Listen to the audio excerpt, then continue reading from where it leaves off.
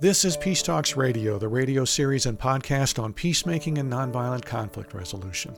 Whether it's the search for inner peace or resolving conflicts we might have with each other in our homes, workplaces, communities, or conflicts between nations, we consider it here on Peace Talks Radio. And today, we're exploring a threat to inner peace that I'll admit right off the bat might come off as a bit trivial to you at first, especially given all the large-scale turmoil and conflict in our world, which we often do turn our attention to here. But this being Black Friday, today's topic might actually strike a chord with some. This one is personal to me because I've become increasingly curious and a bit worried about the threat to my, and perhaps your, quest for inner peace by the intrusion to my brain, my consciousness, of advertising messages. From TV, radio, online, from our phones, our social media feeds, billboards. The ratio seems to be for about every 2 bits of pure content we derive from our media, we get 1 bit, or about 30%, of attention-insistent advertising. Along with the shouting, the seemingly purposeful, annoying jingles, the mostly desperate, unsuccessful attempts at humor, the unrealistic body image messaging, and more. And there's just the sheer repetition, right? Even the occasional viewer could see the same single ad 24 times in just a few days, perhaps hundreds in a month's time. Now, I'm not saying that all the products are bad for us, although many are, or denying the fact that the ads help pay for the programs we like. They do, but I feel the unrelenting exposure to persuasive techniques calls for an alert about, among other things, the meta messages of the majority of ads. I'm not good enough. I don't have enough.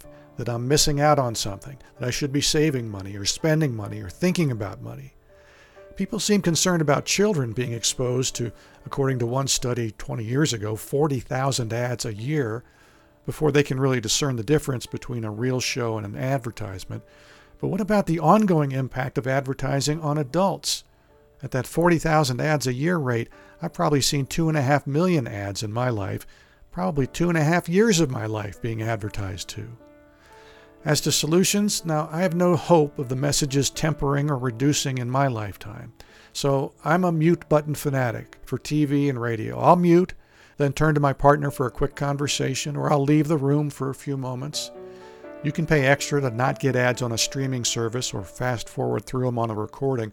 But ultimately, especially in the U.S., it seems like a case of you can run but you cannot hide from persuasive and often unreal, overhyped, if not brazenly untrue ads, trying to coax your brain and behavior in a particular direction that doesn't seem to have much to do with developing a culture of peace. Plus, I'm just concerned about the hard drive space in my mind that these messages insist on grabbing a hold of. In addition to my own ad avoidance solutions, others point to media literacy education as at least a mitigator, starting at an early age and continuing through our lives, like good hygiene advice and practice. For nearly 3 decades, advocates for media literacy have been pushing schools to include the teaching of critical analysis of media messaging of all kinds, whether it's advertising, news, movies, social media. But the initiative faces obstacles from multiple stakeholders in many communities. We're going to talk with 3 media educators right now about media literacy in their classrooms, starting with Ben Boyington, a teacher and media literacy enthusiast working in Vermont, who says my concerns about all this would get kind of a shrug from his high school classroom. Well, I think you get a lot of when you talk about advertising, when you talk about media in general, but certainly when you talk about advertising, advertising has these concerns attached to it. Well, they're just ads. We just tune them out. Nobody tunes anything out. We don't say, no, let me rephrase that. No one successfully tunes anything out. I had this argument really with a bunch of college students several years ago. I taught an online course in media study, introduction to media studies. I forget exactly what it was called. And one of the things we were exploring, I showed them a documentary called Mickey Mouse Monopoly, which presents a whole bunch of Disney issues. And one of the issues it kind of presents is the idea of how stereotypes are used. And of course, advertising relies heavily on stereotypes too. What happened was they got upset with me because they love their Disney. And how could my Disney be bad for me? Right? And I'm not saying Disney's all bad. Of course, that's a foolish way to do that. We have to accept that we get enjoyment from our media as well. And we shouldn't squelch that as media educators. But, they got really annoyed and really upset. And then one of the responses I got was, well, we're just kids. They're just kids. They're not understanding these messages. As if that excused it, as if that made it okay. I'm like, no, that's exactly the point. They're not understanding the messages because the messages are subconscious. They come into our heads. We don't think about them. If we do think about them, that's better, right? That's better. If we're thinking about the messages, we're reflecting on what's being put into our heads, then maybe we can kind of combat that deleterious effect or that soul crushing effect. But if we're just accepting every media message that comes into our heads, advertising, fiction, music, whatever it is, without reflection, deliberation, questioning, challenging, that damage is much more likely to accrue and to develop. This report that I quoted earlier said, while older children and adults understand the inherent bias of advertising, young children do not. Do you believe that most older children and adults understand the inherent bias of advertising? I mean, who's taught them about that if it's not in your class? My short answer to your question, do older children and adults have a better understanding of inherent bias in advertising? No. My flat answer is no. The older we are, the more experience we have with television. The older we are, the more sort of skeptical we become. Cognitive maturation, right, says that as we get older, we learn to differentiate better between reality and fantasy. Although, as we've seen in politics lately, maybe that's not so true. But as we get older, we do develop greater critical thinking, both through training and through sort of life.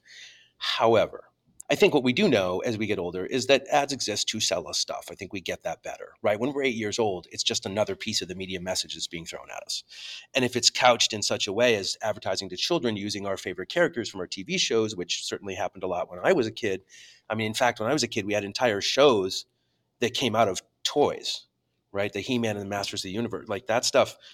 The toy came first, and then they made a show about it to sell the toy. So the show was an ad. I can say both of those things. And kids will say to me, "Oh, you're overthinking," and I'm like, "No, I'm thinking." And there's no over. It's just thinking. It's called reflection. It's called criticism. It's called judgment and evaluation, and exploring ideas. And I said to my students just today, actually, I said to a group of students, I said, "Look, and I stole this from somewhere, but I can't teach anyone really anything.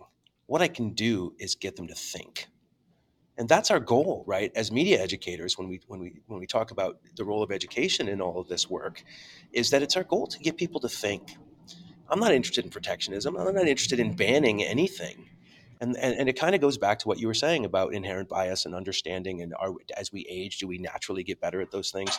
No, I think that there are some of the work that some media educators I know do is they go into libraries and they talk to people who are in their 60s and 70s. Right? It never ends. Media literacy is cradle to grave, especially because now that we're dealing with all this other stuff, all these new kind of the new media land, which isn't really new anymore, but to me it's still kind of new. But the ever-changing media landscape, we're all in it. I know people in their 70s and 80s who are on Facebook. They're being subjected to those ads, to those algorithms. They're being data mined, right? They need to understand it too. It's not just for kids. It's for all of us, especially when we start looking at how it impacts the body politic. If we're talking about public health, if we're talking about elections, if we're talking about climate change, global warming, if we're talking about any of the issues of the day are being impacted by our engagement with advertising, our engagement with media, and our engagement with social media. We can't just say, "Oh, well, it doesn't matter," right? "Oh, that's just let go. You're being too critical." I don't think there is such a thing as too critical. And I work with high school students primarily, so my work has to be a little bit more balanced. Anyway, I have clients who are not in the building that I have to not rile, so I can't lecture, and I wouldn't anyway because it doesn't work. If you tell students that they're wrong to enjoy TikTok, that they're wrong to enjoy Instagram, you've lost them right there. So what you've got to do is you've got to say, well, what are you getting out of that? What's the value for you? What did you show me something you enjoyed, right? Get them to share what they like and then steer or lead or ask questions or just let someone else in the room, because somebody in the room is going to have something critical to say about Instagram or TikTok or whatever the platform is. And by someone in the room, I mean another student, right? So if you can get them to talk to each other about that, that's where the power is. That's where the learning happens, right? Me standing up and saying X, Y, and Z, okay, there's something to that if the kids are into it and if I'm on my game and I'm doing, engaging kind of talk.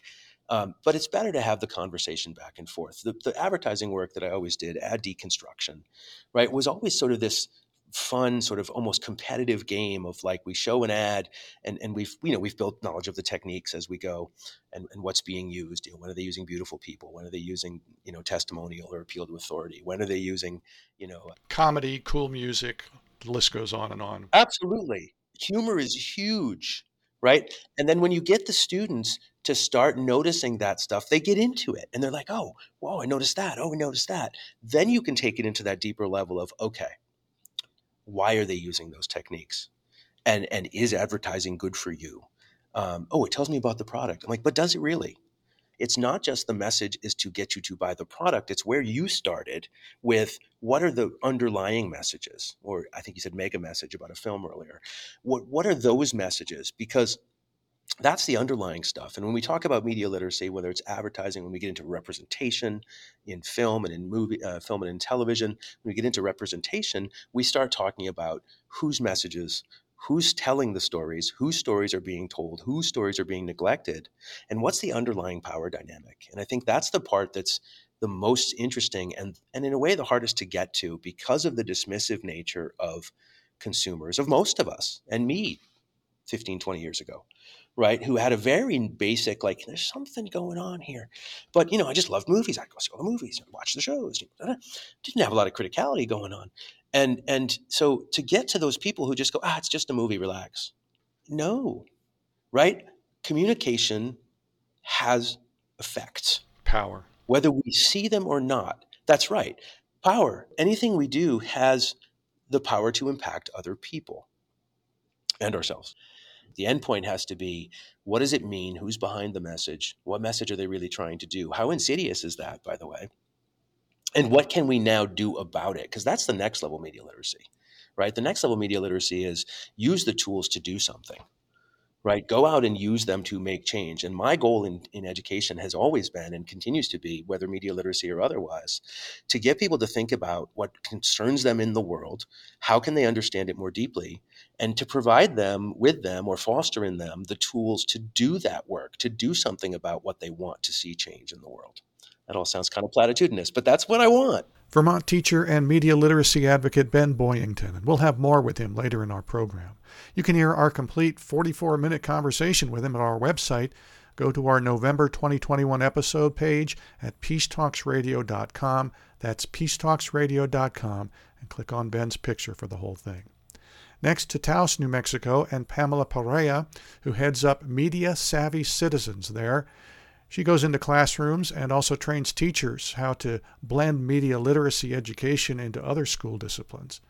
She picks up on using some of the questions Ben mentioned to help viewers of ads get their shields up, as it were. Usually asking the purpose really gives a space for exploration on that and understanding who the audience is, like who the target audience is. Like, what are the clues to know, was this made for teenagers? Was it made for young kids? Was it made for older adults? And really asking these questions of author, purpose, audience. And Pamela, when they're selling a lifestyle, they're associating product with a lifestyle. Like most commercials show people having a great time and the product is there. Suggest a lifestyle and suggesting that engaging with this product brings you the lifestyle, right? Yes. And thank you for bringing that up, because we see very clear examples of that in especially like beauty ads, right? Or maybe prescription drugs. Usually the lifestyle is everybody's healthy and there's like greenery in the background and smiling and having fun, while the words that are being said are usually like the side effects that are really going to affect you in the opposite way of what is being shown. So they're not showing that, right? So that's a lifestyle, for instance. And we see a lot of that in like alcohol commercials.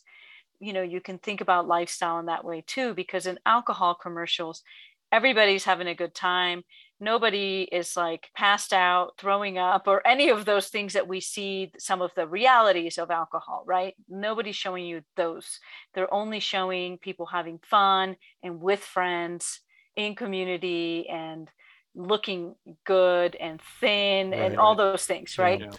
So that's a lifestyle. And car ads are like that too. And so, what's the warning sign then to suggest to young people or adults about that? What happens is it's subliminally, even though we don't realize that that's happening, our brain is processing information, thinking that is the reality, right? So our brain will process information with images. We're being taken on a journey to believe something, to manipulate how we feel, how we act with certain products. And while we might not realize that it does influence us. So, for instance, I was talking about prescription ads. They're not allowed in Australia. You cannot advertise to direct to the public. Yeah, they're not allowed almost anywhere else on the planet, I think. But And there's a reason for that. In the United States, that's allowed. And because what happens is repetition will cause first awareness with advertising, but then, having certain feelings towards that product and then using that product, right? And so now we see that high numbers that we have here with people using prescription drugs, higher numbers than in other places, because people will say with that self-diagnose, then go to their doctor, because a lot of ads says ask your doctor about, and whatever the name of the product is. So then they'll say, oh, I have this and this and this that's wrong with me, could you give me that drug or this drug, because I know that's what I need. So that happens a lot more often, and it affects our health, it affects our lifestyle. that's the part of the brain science, and I don't know that there's been explicit research on that. And I'd like for you to maybe explore that or talk about it a little bit more. Thank you. Thanks for asking that. Every advertisement or most media messages, right? They're made by somebody with a purpose, with an intention to get people to do something, whether it's act on something or create fear or get them to have good feelings towards a product, whatever it is. And so, celebrities, for instance, right? Like the use of celebrities and use of famous people to influence beliefs, thoughts, or actions, right? Or we have like experts with direct quotations from like academics or scientists. They present an information for it to look like it's true. And now we might see that also in the news, right? And we have to question like, what kind of expert is this? And then that sometimes I look at that as even being a form of advertising. So asking questions is really key to media literacy. It's not necessarily telling people what to think, but it's really asking people to think. Is a good starting point, though, when you're talking to young people, maybe even a first question is what you're about to see is a simulation. These are all, almost all the time, actors that are going to depict something that is trying to suggest a mood. Everything in a commercial is a fabrication, potentially an exaggeration. I mean, you should see how big the chicken sandwich looks like on my screen in my living room. It's not that big. It looks pathetic when you open it up. Is that a lie? Right. There are two realities. There's advertising world and then there's real world. I mean, they are like food artists, right? To make the food look enticing and delicious. And the burger may look like not super flat and unappetizing, but actually beautiful and just like the perfect bun and the perfect angle and the perfect lighting. And there's a lot of money that goes into advertisements. Once we start unpacking some of those advertising world, real world ideas, then it becomes really apparent that like, yes, there is an intention. And just having that understanding that there's a story and no one tells the whole story, that's another concept. Are young people kind of built for this sort of thing if you come at it the right way with them? Yeah, you have to come at it the right way.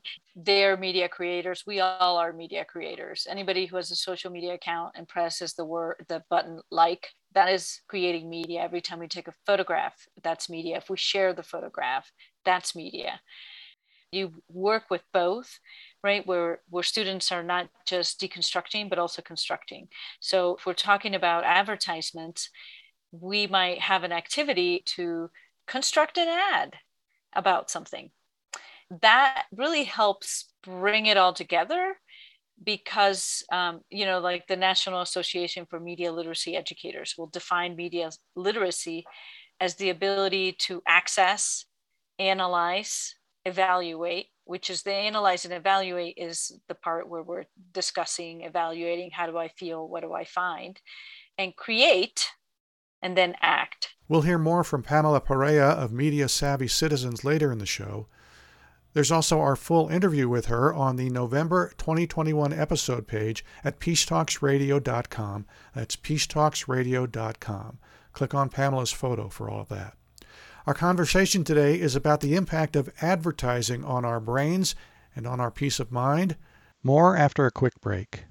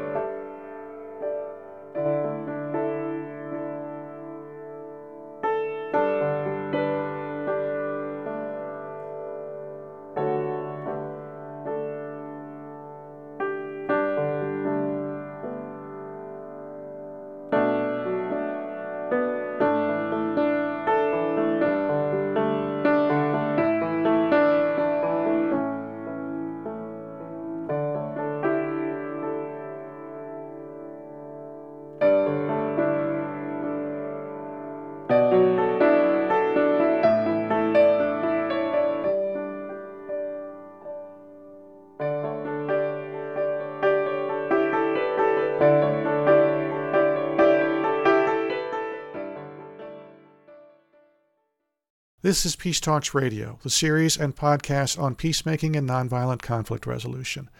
I'm Paul Ingalls. Today, advertising, which, in my view, crowds our brains with messages that may not help us to inner peace or peace among us that much. I use the mute button a lot, but many of us just let it wash over us in our homes, in our cars, and then through our devices.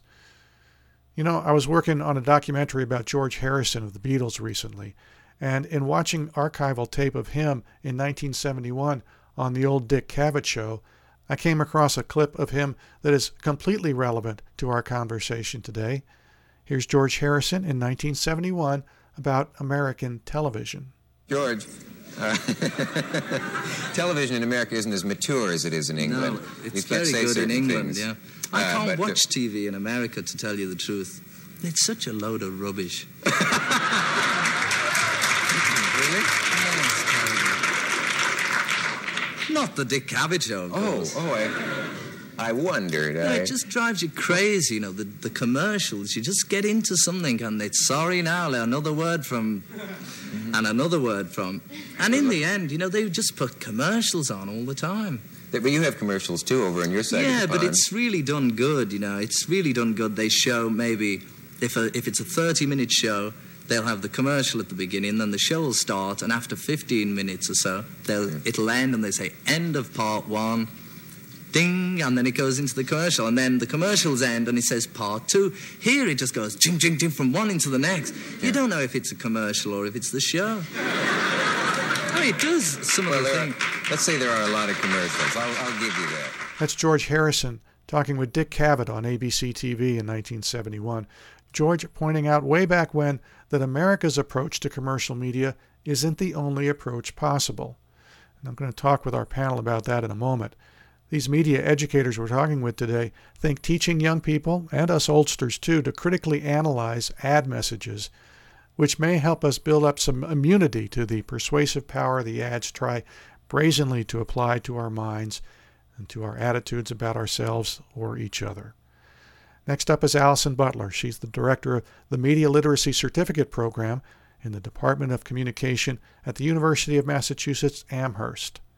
She agrees the messages are everywhere. They are a huge part of most of our days. I think it's safe to say that if we happen to be working with a screen, we're seeing advertisements all day long. If we happen to be going on social media for work or for fun, there are pop-up advertisements that are coming into our news feeds. If we are reading a newspaper online, or if we're reading a newspaper in print, a daily newspaper, we are seeing advertisements. If we're listening to it on the radio, we are hearing advertisements. If we drive to work and We drive on a major highway, we're going to be seeing billboards as we go through the highway. There's not much of our day that doesn't have some degree of a brand attached to it. Mm-hmm. What do you communicate about all of that energy coming at us so constantly? I think the first step is to stop ourselves from taking all of that stuff for granted. When you ask about students, one activity that I do with my university students is I ask them for 24 hours to document all their media use. So that includes, but goes beyond advertisements. And just write down for 24 hours everything they encounter. And almost inevitably, there's like two things that come of this. One, they didn't realize how much time they spent with the media. And two, they get a little bit embarrassed. And some of them will say, like, I couldn't do this. I just couldn't keep writing things down. There's no punishment in that, at least on my end. In order to make change, in order to stop something or to start something, we have to know what it is that we're doing. So if the first step is a little bit of a frustrating one, I don't think of that as necessarily a bad thing, right? I mean, I think once we know what we're up against, we might be able to make more productive or more proactive change. It's true.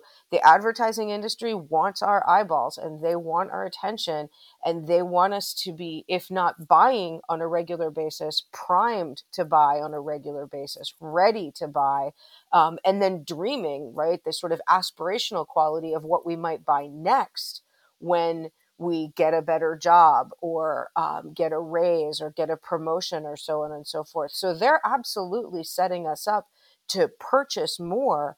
But before we put a value judgment on that, we need to take a step back from it too.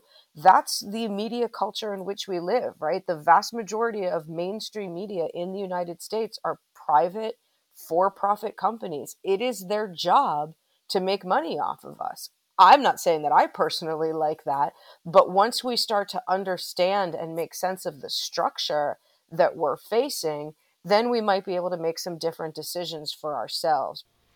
Well, this will sound a little self-serving because our program is carried on public radio stations, but does that awareness lead to a conversation about other countries whose taxpayers put more money into public media that does not depend so much on advertising? Absolutely. I mean, I think one of the things that we need to think about regularly in the United States is that this is how our media systems work. This isn't how all media systems work. We happen to live in a country whose media systems grew up in that private for-profit realm. That is one way of organizing things. This is not the way the rest of the world works. And for the most part, I think that can be really hard to wrap your mind around. For students in particular to wrap their minds around. For the most part, in my classrooms, my students are United States citizens, which means this is the only media system they've ever known. They are, by the time they get to my class, to some degree, taking the whole system for granted because they haven't necessarily been exposed to or lived among a different type of system. When I have students in my class that have maybe spent a semester studying abroad, or students who have traveled abroad, they're able to put those puzzle pieces together in a different way. But I think it's important for us to really recognize that this is how our system works. It's not how every system works. Mm-hmm. What about this constant messaging of you're not good enough, you don't have enough, something's missing, you're missing out?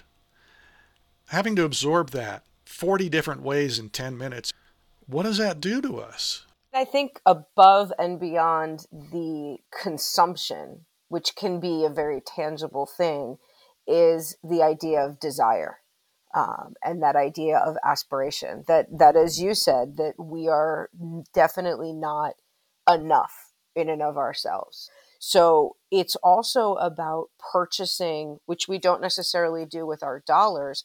It's about purchasing the idea. It's about purchasing a goal. It's about purchasing an aspiration. I will be a person who fill in the blank, right? What type of product or what type of lifestyle? So bigger than the actual consumption, which probably lightens our wallets a little bit, is the consumption of a belief, of a desire, of an aspiration.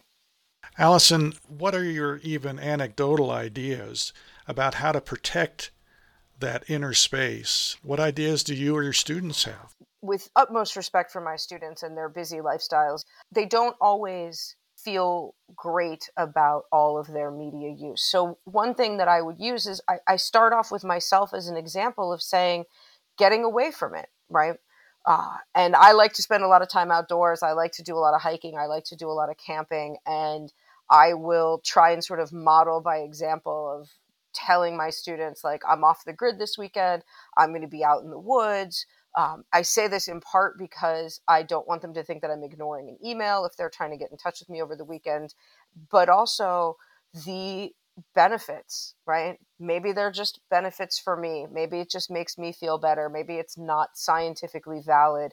But I know that when I come back from being outdoors, off the grid, no access to technology, I feel better. So I try and give them that space. See how much time you can take away. See how much time you can just sit and be quiet without technology.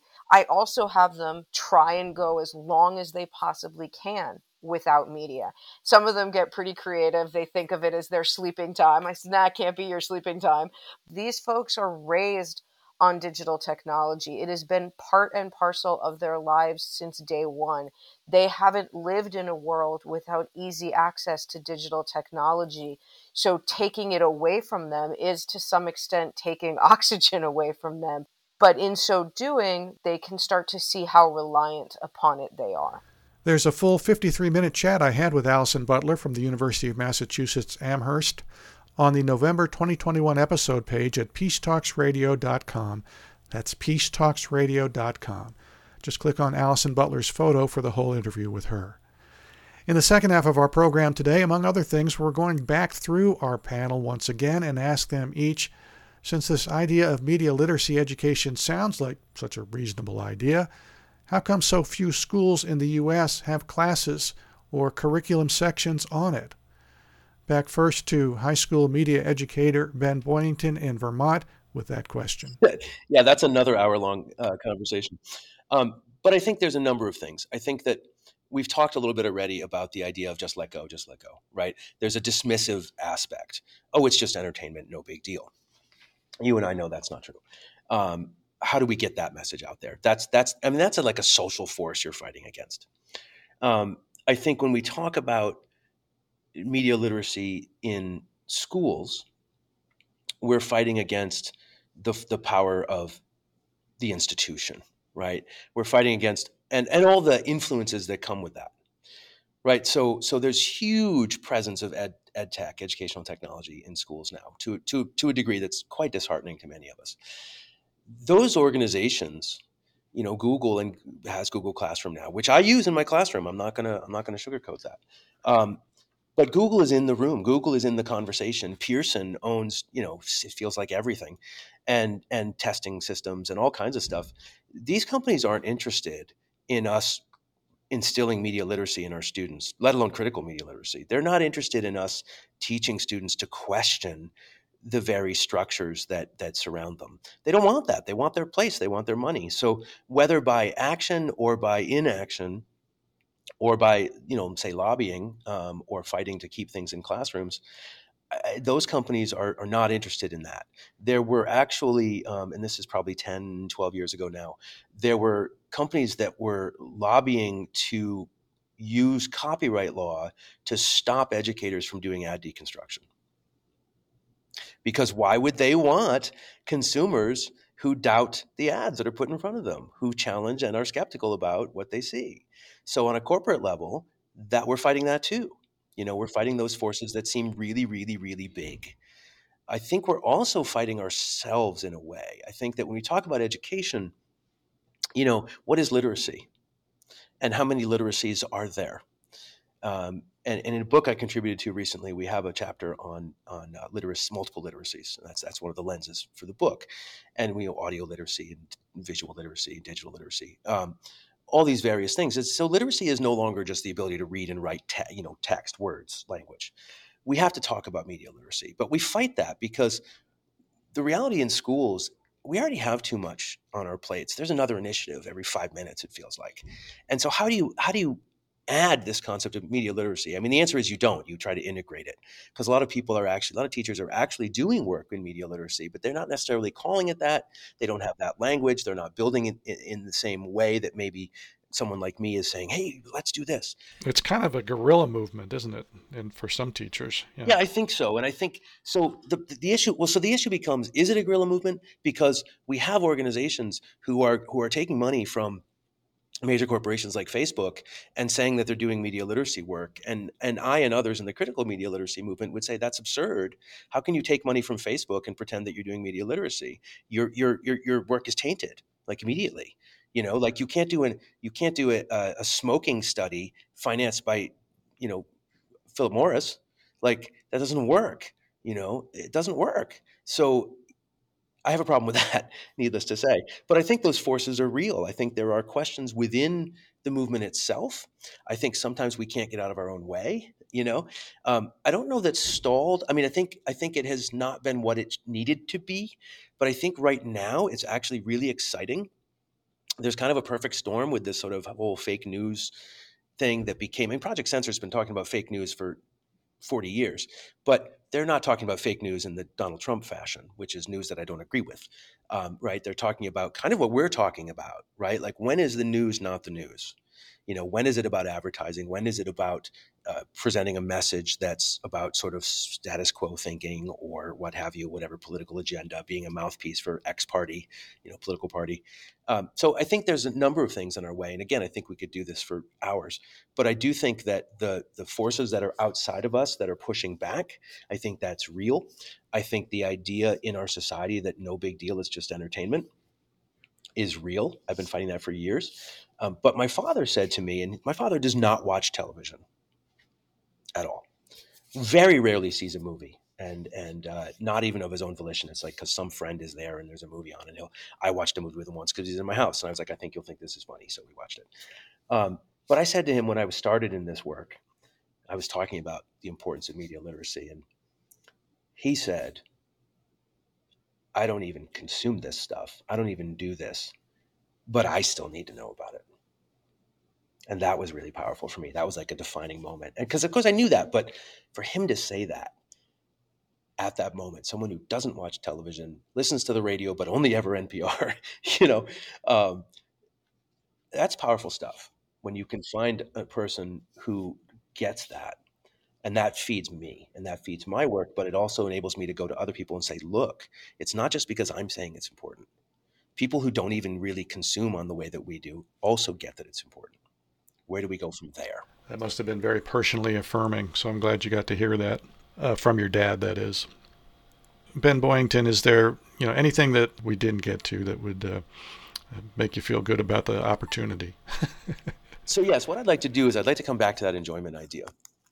I want to make it clear to our listeners, and I try to make this clear in any presentations I do or in my classroom, that we're not in critical media literacy circles. We're not saying media is bad. We're not against the media. What we're saying is we don't want to ban anything. What we're saying is we want critical thinking. We want folks to understand and embrace the idea that there's more going on here than we think there is. And we want people to really think and go, to what level do I care? Obviously we'd like everyone to care as much as we do. I don't think that's crazy. That's just human, right? When we're passionate about something as human beings, we want people to share that passion. But realistically, what I want is for people to look at things critically and to think beyond the surface and to then be able to use that. And I don't care what age you are. I said it earlier about students, but I believe it for everyone. What matters to us? How do we access information about that? How do we judge, evaluate, question that information? How do we look at the deeper points of what we're doing? And then what do we do about it? For me, the whole movement, if we're going to call it that, is about empowerment. It's about agency. And that's what I want to do. I want to foster agency. And for me, it's in the schools. I'd love to see media literacy, critical media literacy, fully embraced K-12. I'm not sure I'd like to see it built into state standards and that kind of thing, but I'd love to see teachers really adopt and really work on it. That's a hard road, but I think it's really, really, really important, tremendously important. And I think that importance is what I try to convey when I'm out there in the world. But really, it's about agency, and that's the bottom line for me, is what are we doing with this work to help people understand what's being done to them or for them, and how to fight back against the first and how to support and embrace the second. Ben Boynton, teacher and media literacy advocate from Vermont. Again, my whole nearly hour-long conversation with him was a rich one. You can hear it by finding our November 2021 episode page at peacetalksradio.com. That's peacetalksradio.com, and click on Ben's picture to hear it if you're interested in hearing more. I think you'll be interested in what both of our other guests, Pamela Perea from New Mexico and Allison Butler from Massachusetts, have to say about trying to get media literacy into classrooms. We'll hear from both after a quick break.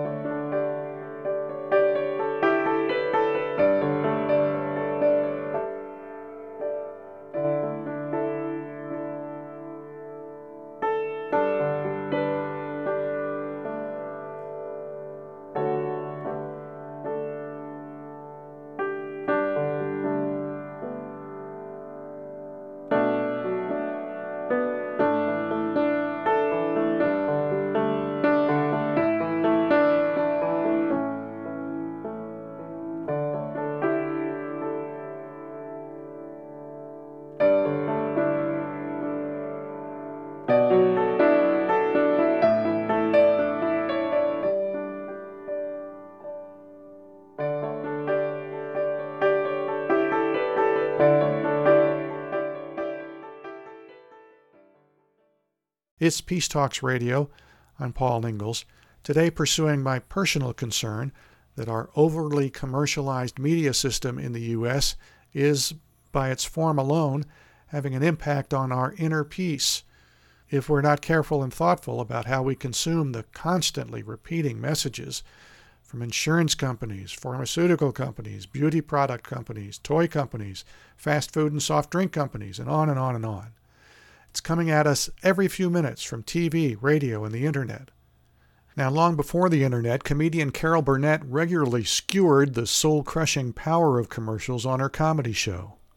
This skit has Carol in her home, in her kitchen, being constantly interrupted by people bursting through her doors and windows, shouting their messages at her. A good metaphor for what still happens through the portals of our media platforms, I'd say. Hey! You know, you're not supposed to squeeze the charming.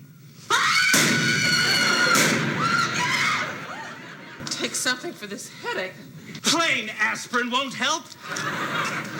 What you need is Pufferin. Pufferin will relieve your headache in just 15 seconds. But aspirin's always been good for me before. But Pufferin won't upset your stomach. Oh, shoot, that sink's still plugged up. You know why that sink's plugged up, don't you? No. It's using the crystal drain cleaner. What you ought to do is use liquid drain cleaner. I should? That's right. Just like this. Now what? Hi. I want you to taste these two colas and tell me which one you like better. I don't like cola. Thank you. I just go away. Then why don't you taste these two peanut butters and tell me which one is smoother? No!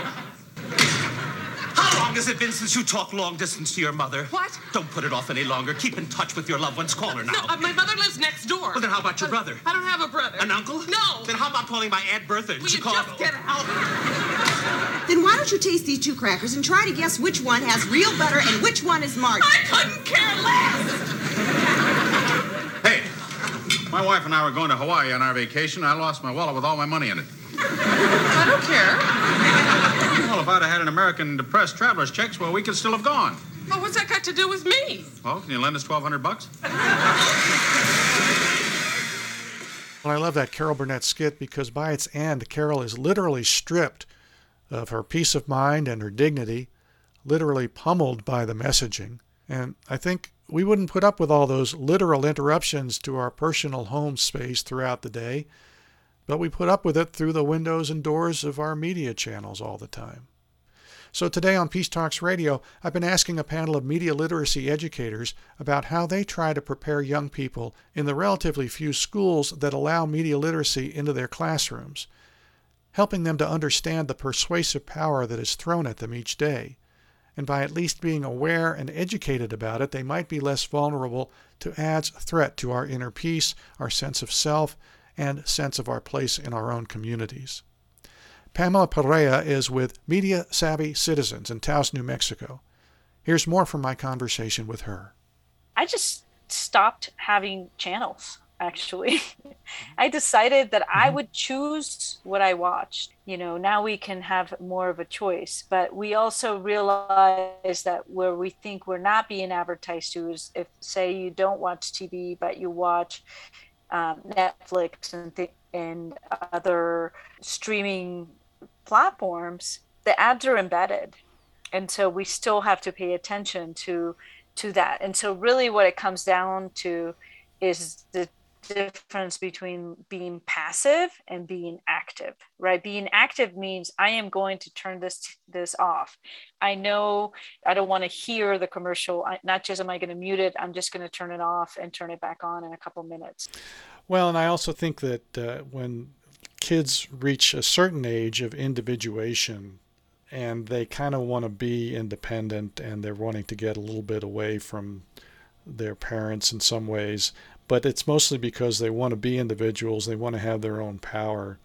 I think that if you introduce these conversations as a question about someone trying to take your power away, if you suggest or have them ask the question, is the maker of that ad trying to give you power or take your power? That might light a fire under young people's minds if they are starting to make those decisions for themselves and trying to create and protect their own power. That's a good question about power and taking power. And it's an interesting way of looking at it, because I think most ads are capitalist based. So really they're taking your money, right? That's the point of an advertisement. It's a commercial, and it doesn't matter what technique is being used, that it's trying to sell you something. And so when we look at something very clear about taking power, the themes may be like, oh, this is giving you power, but it's actually, wait a minute, this is not making me free. It's making me unfree. It's going to be making me addicted to something, right? Which is not freedom if you're have a dependency on a substance. So Pamela Perea, what is going on like there in New Mexico with getting more media literacy education? We are working with trying to get more media literacy into the schools.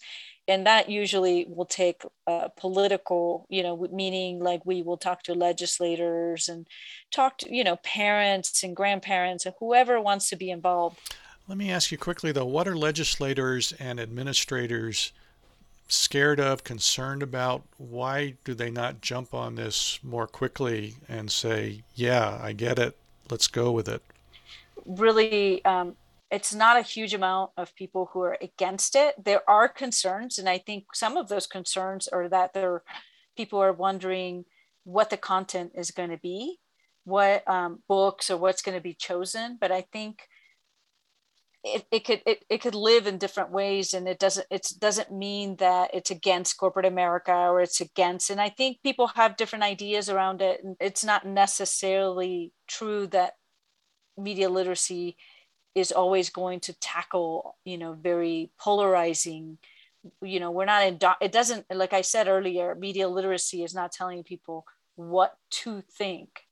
It's just giving them time and space to think and to ask questions. So if we go at it from that perspective, which is totally aligned with the standards and benchmarks of, say, K through 12 education, critical thinking, and I think that's one of the reasons why we do have legislator support, but it's not comprehensive. We don't have a comprehensive plan for media literacy, say, across the state in K through 12 education. So we have to go back and figure out, well, how can we have a comprehensive approach to media literacy across our state? And what will it look like? And what about teacher training programs, right? And what does that look like? And how are teachers getting trained to look at media literacy? I mean, it's going to take a whole community to figure that out. And therefore, it's going back to the idea of having a comprehensive plan and having a media literacy committee where everybody's at the table to discuss all the different parts of what it could look like for this state, at least. Pamela Perea of Media Savvy Citizens. We have a link to their website on our November 2021 episode page for this show at peacetalksradio.com. That's peacetalksradio.com. Also, you can hear the full interview I had with Pamela. Just click on her picture on that episode page, November 2021. In our time left, we're going to give our last words to Allison Butler. She runs the Media Literacy Show in the Department of Communication at the University of Massachusetts Amherst. And I asked her why, after nearly 30 years of an active media literacy education movement in the U.S., it is so hard still to get any of this content into U.S. classrooms. It's hard for so many reasons. Nobody is going to advocate for illiteracy, right? Nobody is going to say, this is too difficult, so it's okay for us to be illiterate. But to some extent, that is what's happening. You know, we have a state-by-state school system. We do have some federal policy and some federal oversight, but for the most part, our schools in the United States are organized on a state-by-state basis, which means that there's not an overarching mandate across the United States. Mandates don't necessarily need to be met, right? I mean, there's something to be said for an unfunded mandate, which is do more with less. And that's going to be really hard for schools and for teachers. We also have a huge country, right? The sheer geography of our country is extraordinarily large, and making a single policy for K through 12 education into higher education isn't feasible in a country of this size, right? And at some point in our education history, the United States decided to not have a national education system. I'm not saying that that would be a best solution or a really good idea, but it starts to funnel the ways in which we start to see what comes into and goes out of our schools. We have schooling across the nation that is heavily reliant upon testing, and we look at testing as a sign of success. Interestingly enough, we pretty much only test in English and math, so we're looking at success on two subject matters, not necessarily the breadth or the depth of what students are learning or what teachers are teaching. Media literacy isn't something that is easily tested, right? If we're talking about understanding, a conceptual understanding of our media and explorations of the ebbs and flows of our society, that doesn't fit into a multiple choice test, right? It's a harder subject to test. It's also a subject that doesn't necessarily get learned instantaneously. Like I was saying before, that sometimes I'll have students email me years after graduation and be like, I just got this. Like, I saw an example of everything we talked about in class and it just really hit home. Like, what do I do? Go back and change their grade? Like, it's not something that has a formulaic type of learning to it. It's very threatening. To explore the media is to explore a major source of power in our country, and that can feel really intimidating and really threatening. It opens up a sort of behind the curtains look at what goes on in our culture, and that can be problematic, right? And I'm a firm believer of bringing media literacy into K through 12 classrooms, but it puts us right at the first obstacle, which is who's got the expertise to teach it. So we also have to kind of take a step back and say, well, we also need to be teaching people how to teach media literacy, which brings it into higher education and particularly teacher education programs, so that pre-service teachers have this as part of their education. We can't be asking our K through 12 teachers to do more. We can't ask them to do more during a school year.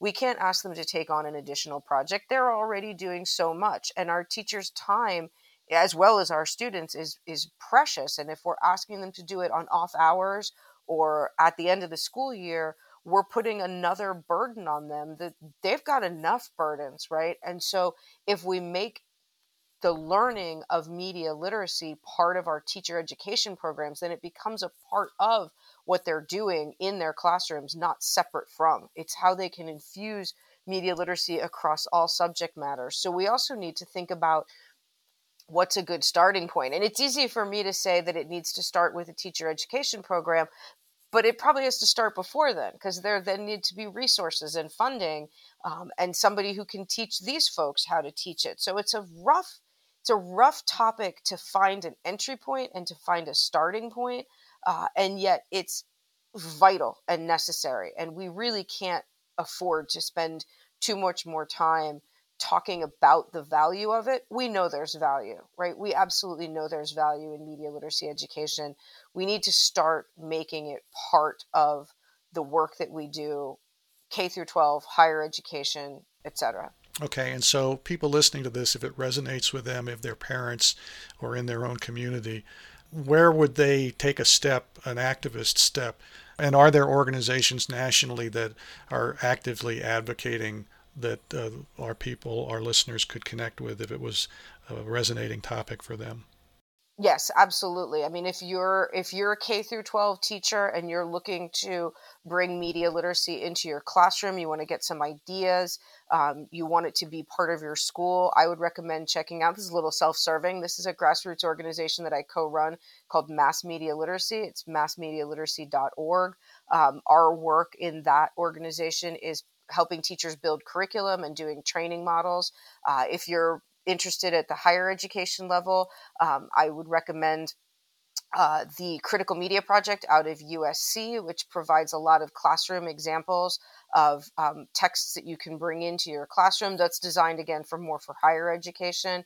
The UCLA Media Literacy Group has a lot of fabulous resources. Again, that would probably be mostly for higher education. If you're looking at media literacy policy, if you're interested in saying that your state should have a greater understanding of media literacy, I would recommend Media Literacy Now. If you're looking for more research and understanding of how media literacy sort of operates and came to be, I would check out the Action Coalition for Media Education. And if you're really looking to do some of the groundwork, is talk to your local schools, talk to your local community centers, talk to your local city council and say, we need to think about this, right? We need to start to make change, because it's what we're looking at is the need for systemic and structural change, but it's not going to start from the top down. Families and community members, go to your schools, go to your city council, say that this is something that's important, have them reach out to me, I'll send them to my colleagues, etc. It's going to take a lot of work. There is work that is out there. Nobody has to start this completely in the dark on their own. There's a lot of great models out there. What we need to start doing is figuring out ways to make those models sustainable. Right. And we'll have links to all those mentioned by Allison Butler on our website. Also, just parenthetically, you don't have to be a teacher. If you're a parent, you could even just begin the conversation as best you can at home, beyond saying no more screen time, right? Absolutely. Yeah. I had a teacher once who talked to us. He was a media teacher, and his whole thing was, we're not going to turn the television off. We're going to keep it on, but we're going to talk about all of it. It kind of took the wind out of your sails of just sitting around and watching TV.